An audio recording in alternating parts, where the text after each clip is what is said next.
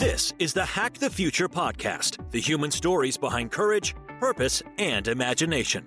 Join your host, Terrence Mowry, who will guide you on the journey of reimagining the world as we know it.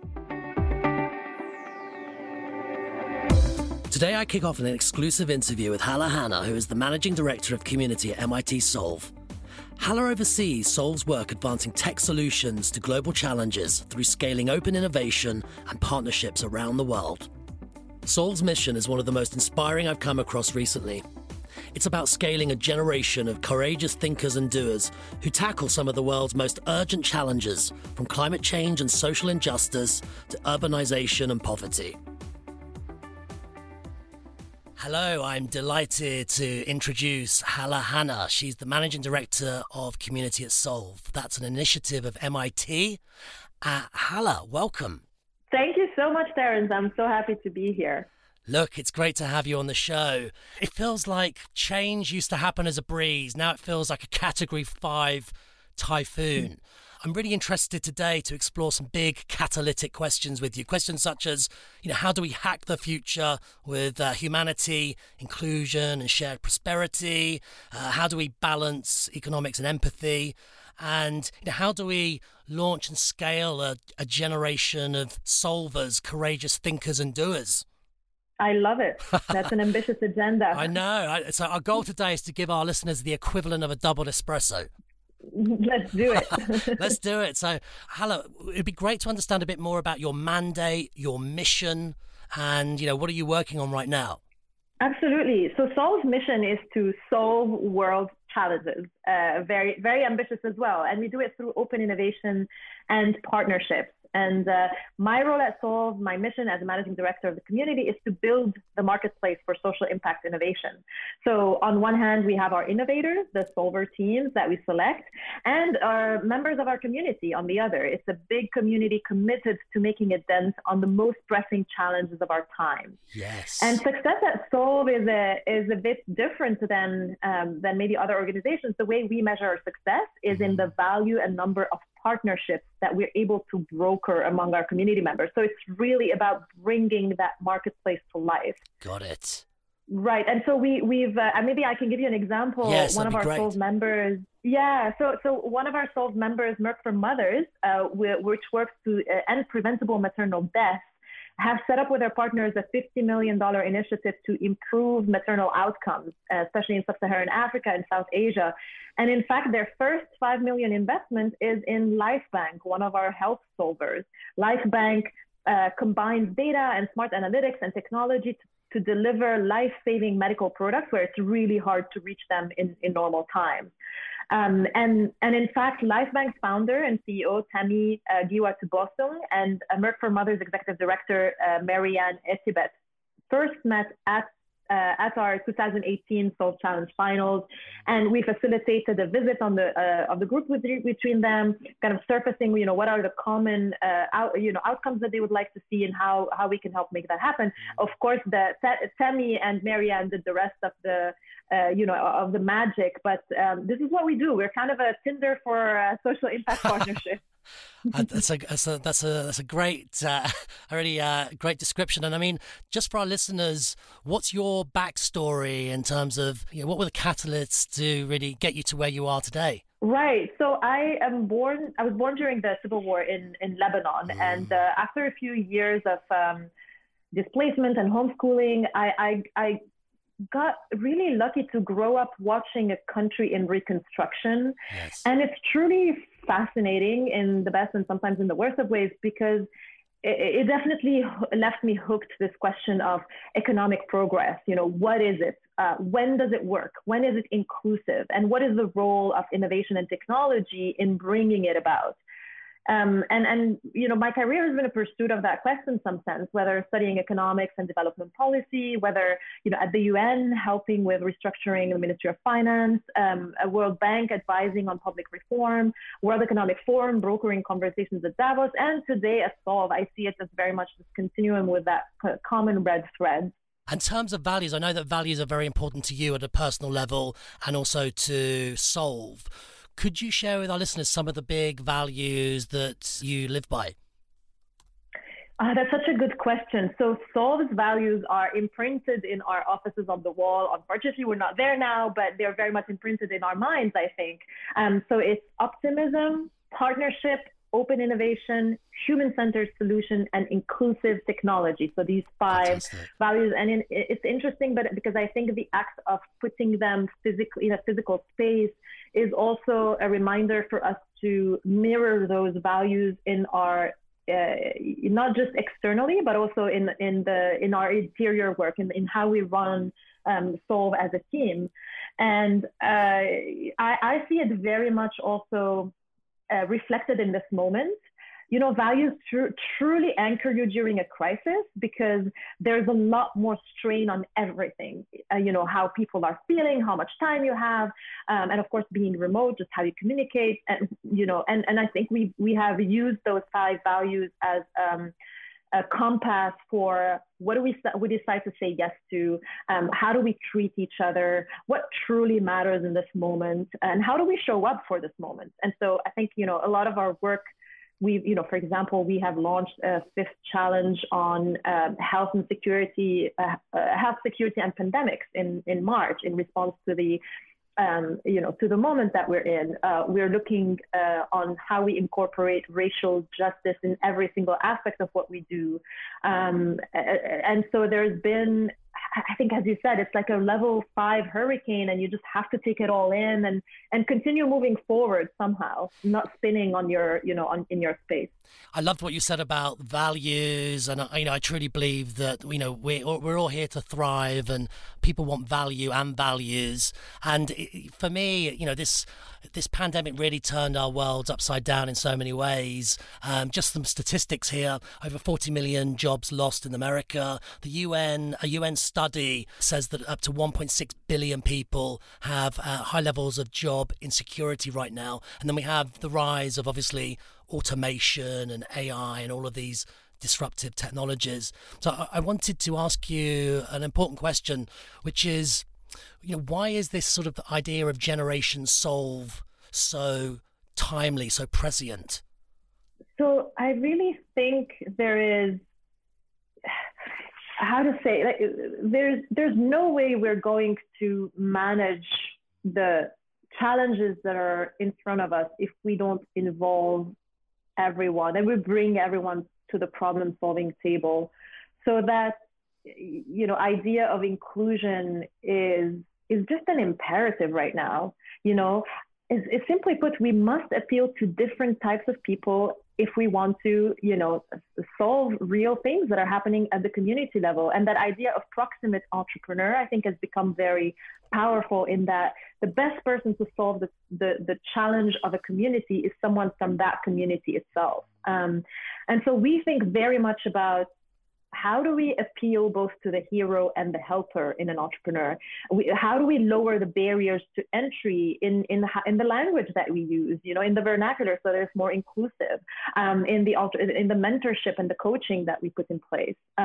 In fact, we ran an experiment with Columbia Business School and Carnegie Mellon, which gives us kind of, concrete data on that not all entrepreneurs are motivated by the same things. Some are motivated by fame and fortune, and some are more by being helpers. So we did this experiment where we emailed 11,000 entrepreneurs across 76 countries, and we saw how they reacted to what we were sending them in terms of communication.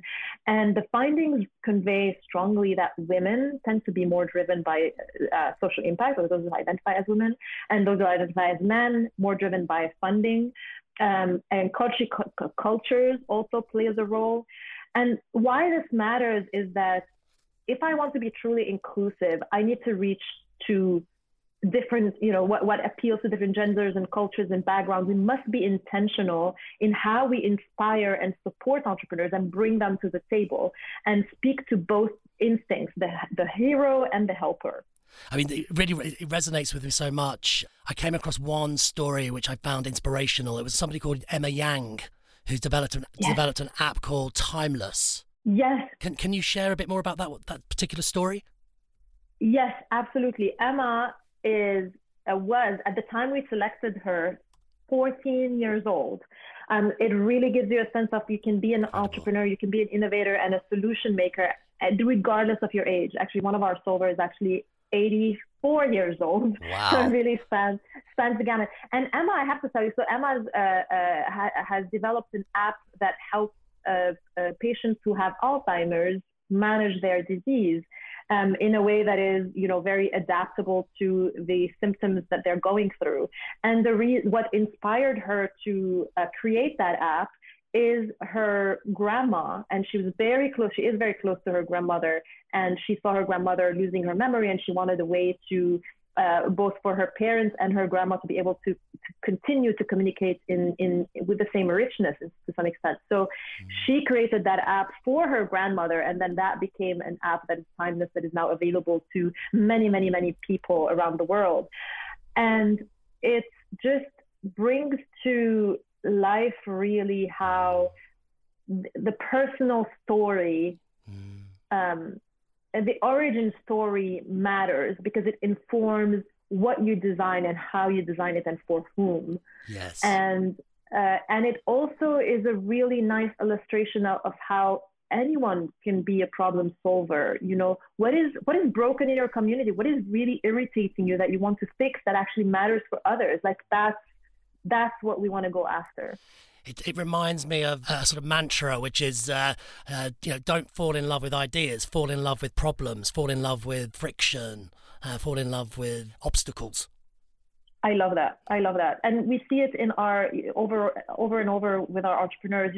Temi, that I was talking about earlier, she, on the personal note, she had an emergency cesarean when she was giving birth to her child in the US. And she kept thinking that the outcomes, if she had had that same procedure in Nigeria, could have been tragic for both of them, because of the lack of availability of blood suppliers in a very fast way. And that's what ignited her desire to create LifeBank, which now saves the lives of many in Nigeria every single day. Hala, before we came on this show, we had a catch up, and we spoke a bit about grit and resilience, and obviously Beirut in particular has gone through some tragic events recently with the terrible accident, and I wanted to know, are there any kind of lessons to share with our listeners in terms of how to build up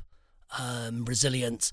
Nassim Taleb, he talks about the anti-fragility and sort of bouncing back from these different waves of disruption.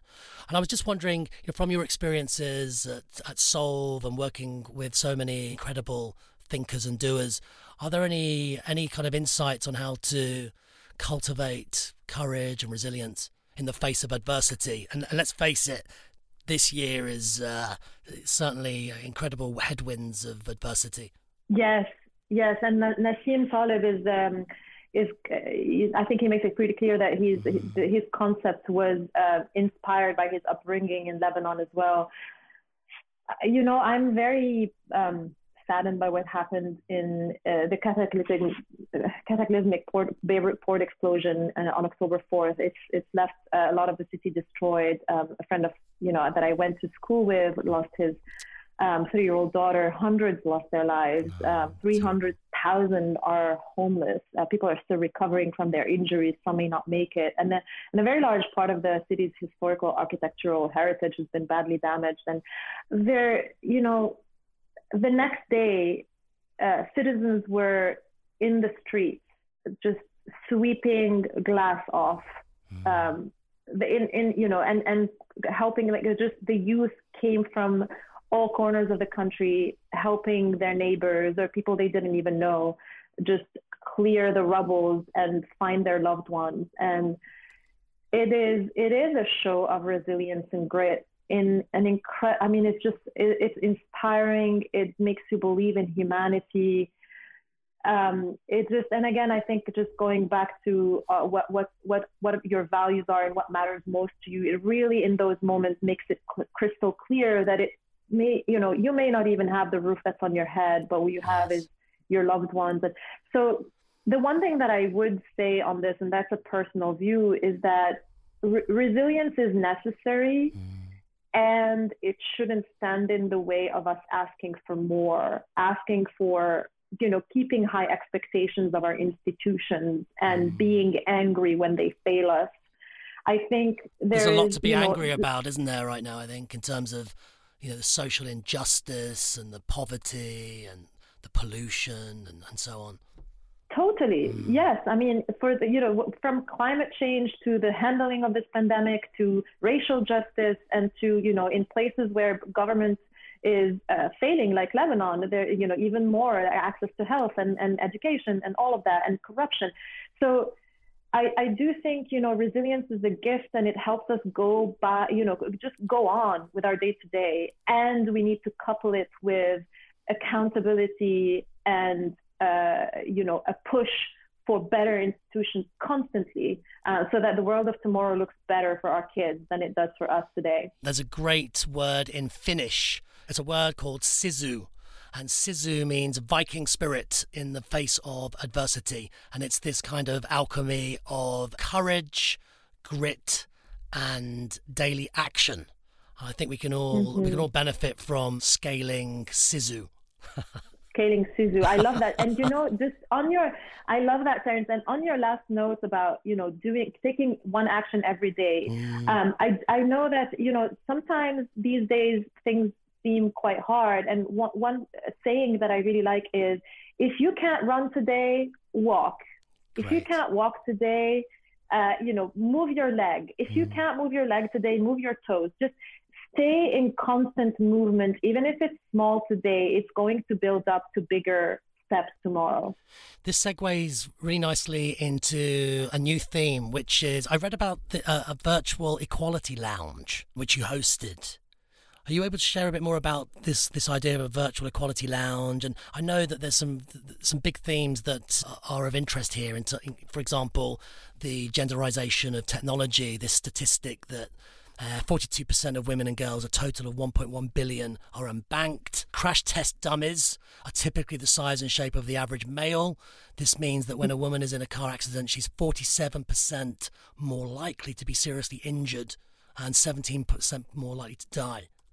Yes, absolutely. The design, yes, and it's such a strong image, because we look at the design and technology and we always say, design and technology are not biased, but they are they are designed at the image of whoever designed them, and so yes, it's something that we talk about a lot. I mean, I mentioned the intentionality of inclusion when we do something as simple as sending an email or crafting a job description. But there is much more to that when it comes to obviously looking at the financial gap and the investment gap, whether women receive on average $1 million less in funding than men in early stage venture capital. That's a BCG finding.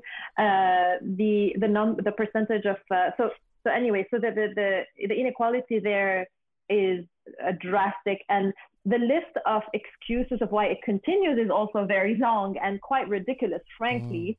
About whether, it's women's revenue projections that are too cautious, so it's harder for them to raise, or they're more likely to accept feedback versus defend their company, or, they're the perennial, or women are building products that cater to other women only, so investors don't understand them, which is, ridiculous. But they perpetuate, it's dangerous because they perpetuate that false idea that women-led tech companies are less backable than those of men. And and I think, the main two answers that I would have is it's become really idiotic when you consider the fact that women-founded businesses deliver more than twice as much per dollar invested on average to investors. Wow. And that's also the BCG research.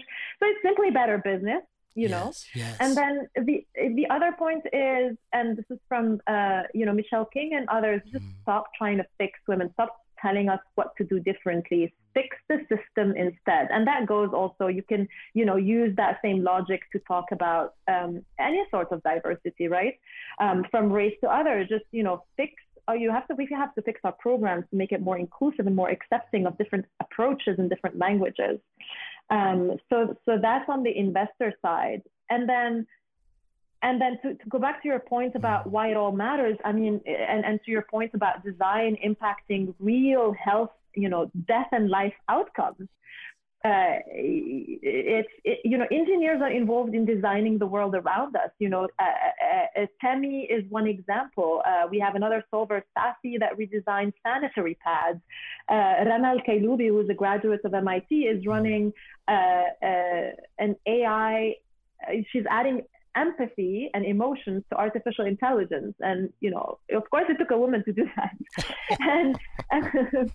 and to talk about more diversity, Joy Boual-Blamwini from the MIT Media Lab, she was the first to uncover some of the largest racial and gender biases in commercially sold artificial intelligence products from companies, huge companies, IBM, Microsoft, Amazon, and you've seen in the news lately that they have actually rescinded some of these products in the market. She set up the Algorithmic Justice League for accountable and equitable AI. Yes. And it's so important. You know how she got to this is she was, Joy was having to code while wearing a white mask to have her face detected by AI. Oh my! By AI-powered facial. Yeah, it was AI-powered facial analysis software, and it wouldn't recognize her face because she's not white. So that's just another example of how the world, the future is written in code. It matters who is coding. We want women and brown and black and all of everything, everyone to be writing it. You have a great expression, actually. It's flying the plane while building it. And could you share a bit more about what you mean by that, and how not just entrepreneurs, but also corporates, big corporate leaders as well, how can they kind of cultivate that mindset, flying the plane while building it? That's the first time I heard that was, I think, Reid Hoffman talking about it. And often social entrepreneurs are scaling their organization as they go. At Solve, actually, our job is to provide the resources beyond just financial to help them do just that. There is, riding the growth wave. For example, our solver Ruanguru, which is a digital boot camp, raised a Series C at the end of 2019. And even though they've moved to quarantine and on the first day, basically because everyone went online, on the first day of online school, they had over 1.5 million students tune in to their products. So it's just that, the pandemic has just put so many of us online, and everyone who is providing educational tools have particularly seen that spike in growth and that they had to adjust to fast. Yes. There's those that have pivoted to new needs. I was talking about LifeBank earlier, and when the pandemic began, Temi quickly partnered with the National Nigerian Institute of Medical Research to build a drive-through mass testing center in Lagos, Nigeria. So it's just how do you repurpose your existing products to match the emergent needs of the market? Those are just two examples. Entrepreneurs can scale, and grit and resilience are very much part of that trying time. Just to your earlier point, Terence, about the role of that. So it's about, where in the market is there an opportunity? Can I pivot? Is it something completely new, or is it just about growing massively quickly what I already do? And Hala, at a very kind of at a leadership level, over the last couple of months, obviously, the pandemic has forced us to really rethink not just why we work, but why we work. And I wanted to ask you, do you have any, what are your insights and observations in terms of success for working from home or working from anywhere? Because obviously it's such a perennial challenge and opportunity now. For example, I read recently that there's this word in Japan called karoshi, which means death at your desk from stress. And it just occurred to me that, staring at your screen all day and Zoom calls and so on. So what are your kind of practical tips on, productivity and mindset and focus when you're working from home or working from anywhere? Right. I love this question. I love your just words from all over, in all the languages. I'm learning a lot. So, this is such an important question. So, and actually, as we were talking, we had, I did over the summer we had a webinar series called Solving from Anywhere, and we had a lot of thank you. So we had a lot of leaders, especially in the philanthropic sector, and they were talking about what they had changed to adapt to the moment. And that one thing that particularly sticks in my mind is how much both flexibility and speed they introduced into their processes. So this moment is less about minimizing risks and more about rising up to the moment in a flexible way. So concretely, what it means for them is their relationship to their grantees, right? Because these are philanthropic organizations. They're giving out grants right now in a way that is much faster, that is more flexible, that is more understanding of what outcomes need to be reached and how. So I think that was a nice takeaway. For corporations, we had Mary Barra, the chairman and CEO of General Motors, speak at one of our events recently, and she was talking about that now it's entered the lexicon of GM to talk about doing things at ventilator speed. And what it refers to is the GM's work with a small company to scale up their respirator. What's the word? The ventilator. The ventilators. Yes. Oh yes. So yes, I got it. Respirators. Mm-hmm. Yes. So basically, that it refers to a ventilator speed refers to production of ventilators that GM was able to scale up extremely rapidly relative to their usual manufacturing cycle while working with a small startup to do so. And for us at Solve, really, again, it goes back to our values, anchor us during a crisis. So we had decided what is it that we don't want to continue doing.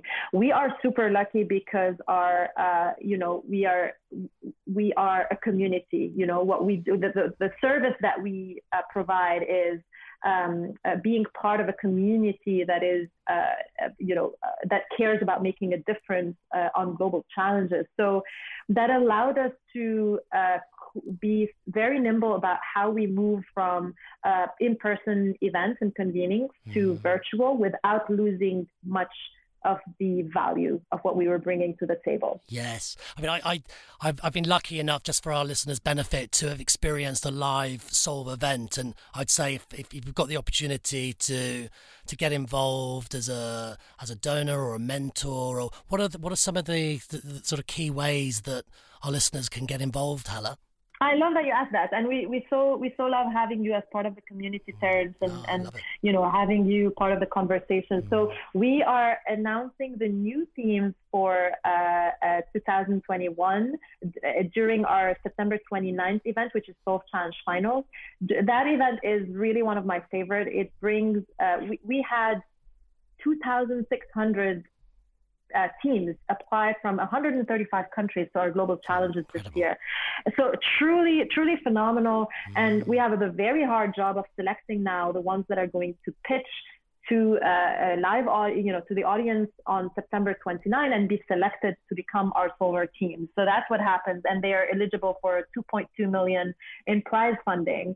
So that's what's happening on September 29th. And so that's an opportunity for engagement, is to, either tune in for the plenary of that event or become a member to join the whole conversation. We'll be designing our 2021 Global Challenges, which is something that we do in a very collaborative and consultative way. So for those who are our members, they get a say, they get input into our global challenges.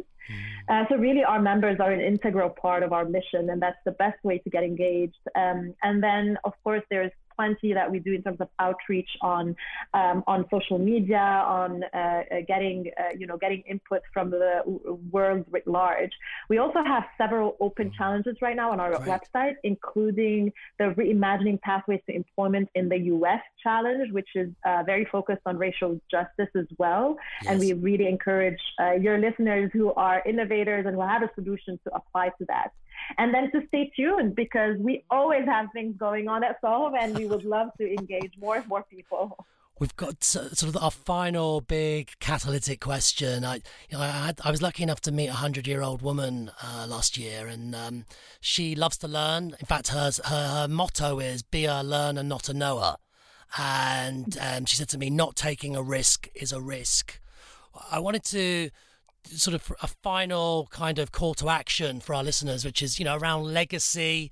And are there any sort of final thoughts you'd like to share with our listeners in terms of how to build a legacy as a company and as an individual? Wow. Terence, I'm a constant work in progress. What I would like to hear, I'm going to turn the table around and ask, how do you do, what's your process to collect all of these tidbits that are so profound from around the world, from Finland to Japan to a 100-year-old woman? I think that's what your listeners want to know. Thank you so much. Well, I think it's, I call it the huge power of thinking like a kid. And apparently at the age of 4, we have like 96% creativity and divergent thinking. By the age of 24, it gets reduced to 4% because a lot of the creativity gets educated out of us. And so my kind of mission in life is to just practice, follow curiosity every day. Ask new types of questions. So, when's the last time we asked a new question for the first time? Or what's the bravest question our listeners have asked in the last month? I think, questions are the answer when there's so much uncertainty. And so that's my secret sauce. I love it. And, recently I was listening to a podcast called No Stupid Questions. And nice. One of the things that they were talking about is the importance or the advantage of having a personal mission statement, because it really, again, going back to it's just like we have our values and it directs how we do what we do. Mission statement maybe tells us what it is that we want to, be or do.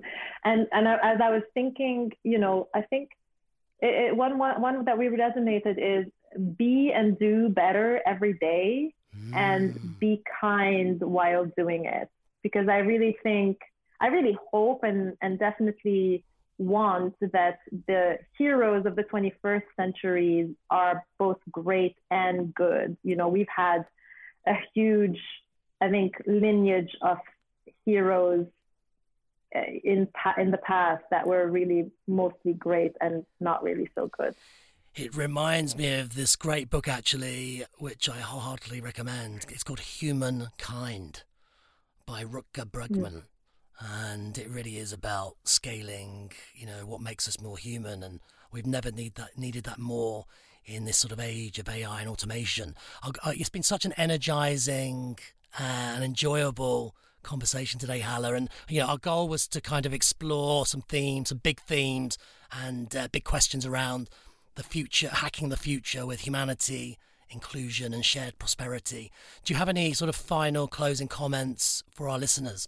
Find the problem, and I may be quoting you, Terence, but find the problem and work from your experience to solve it, and stay at it until it's solved, and bring others along as you do it.